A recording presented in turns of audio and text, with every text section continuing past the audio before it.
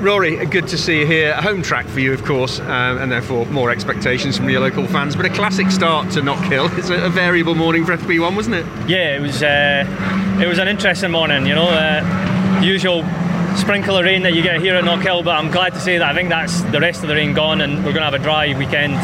Fingers crossed. It was a good session. You know, we managed to put in a reasonably good lap. I didn't really maximise it, if I'm honest.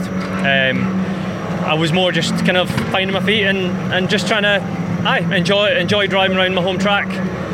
It's going to be dry for FP2 and quali, so there wasn't much to gain from pushing fully. Yeah, first time that hybrid has been deployed in anger, if you like, here, and I guess everybody's sort of sussing out where they might use it. Probably 3 places where it's going to be most effective, do you think?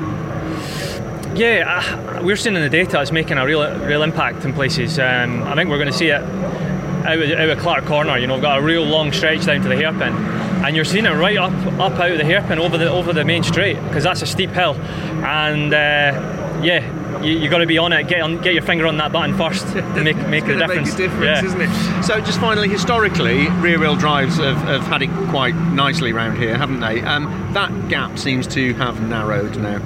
Yeah, I think so, and we're seeing that across a lot of the tracks. You've always seen rear-wheel drive maybe be super fast at Old Town, places like Croft and like Knockhill, real traction circuits.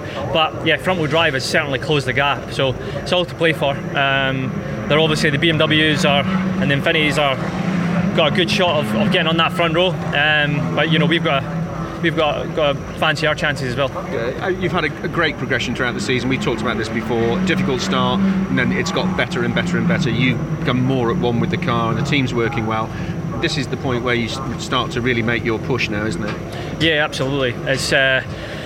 It's time to kind of start to fight back, and we've had a consistent start to the year. We've scored some really good points, and we're hoping to ramp things up and get some more of those podiums. But points make prizes, so our first goal is to rack up those points.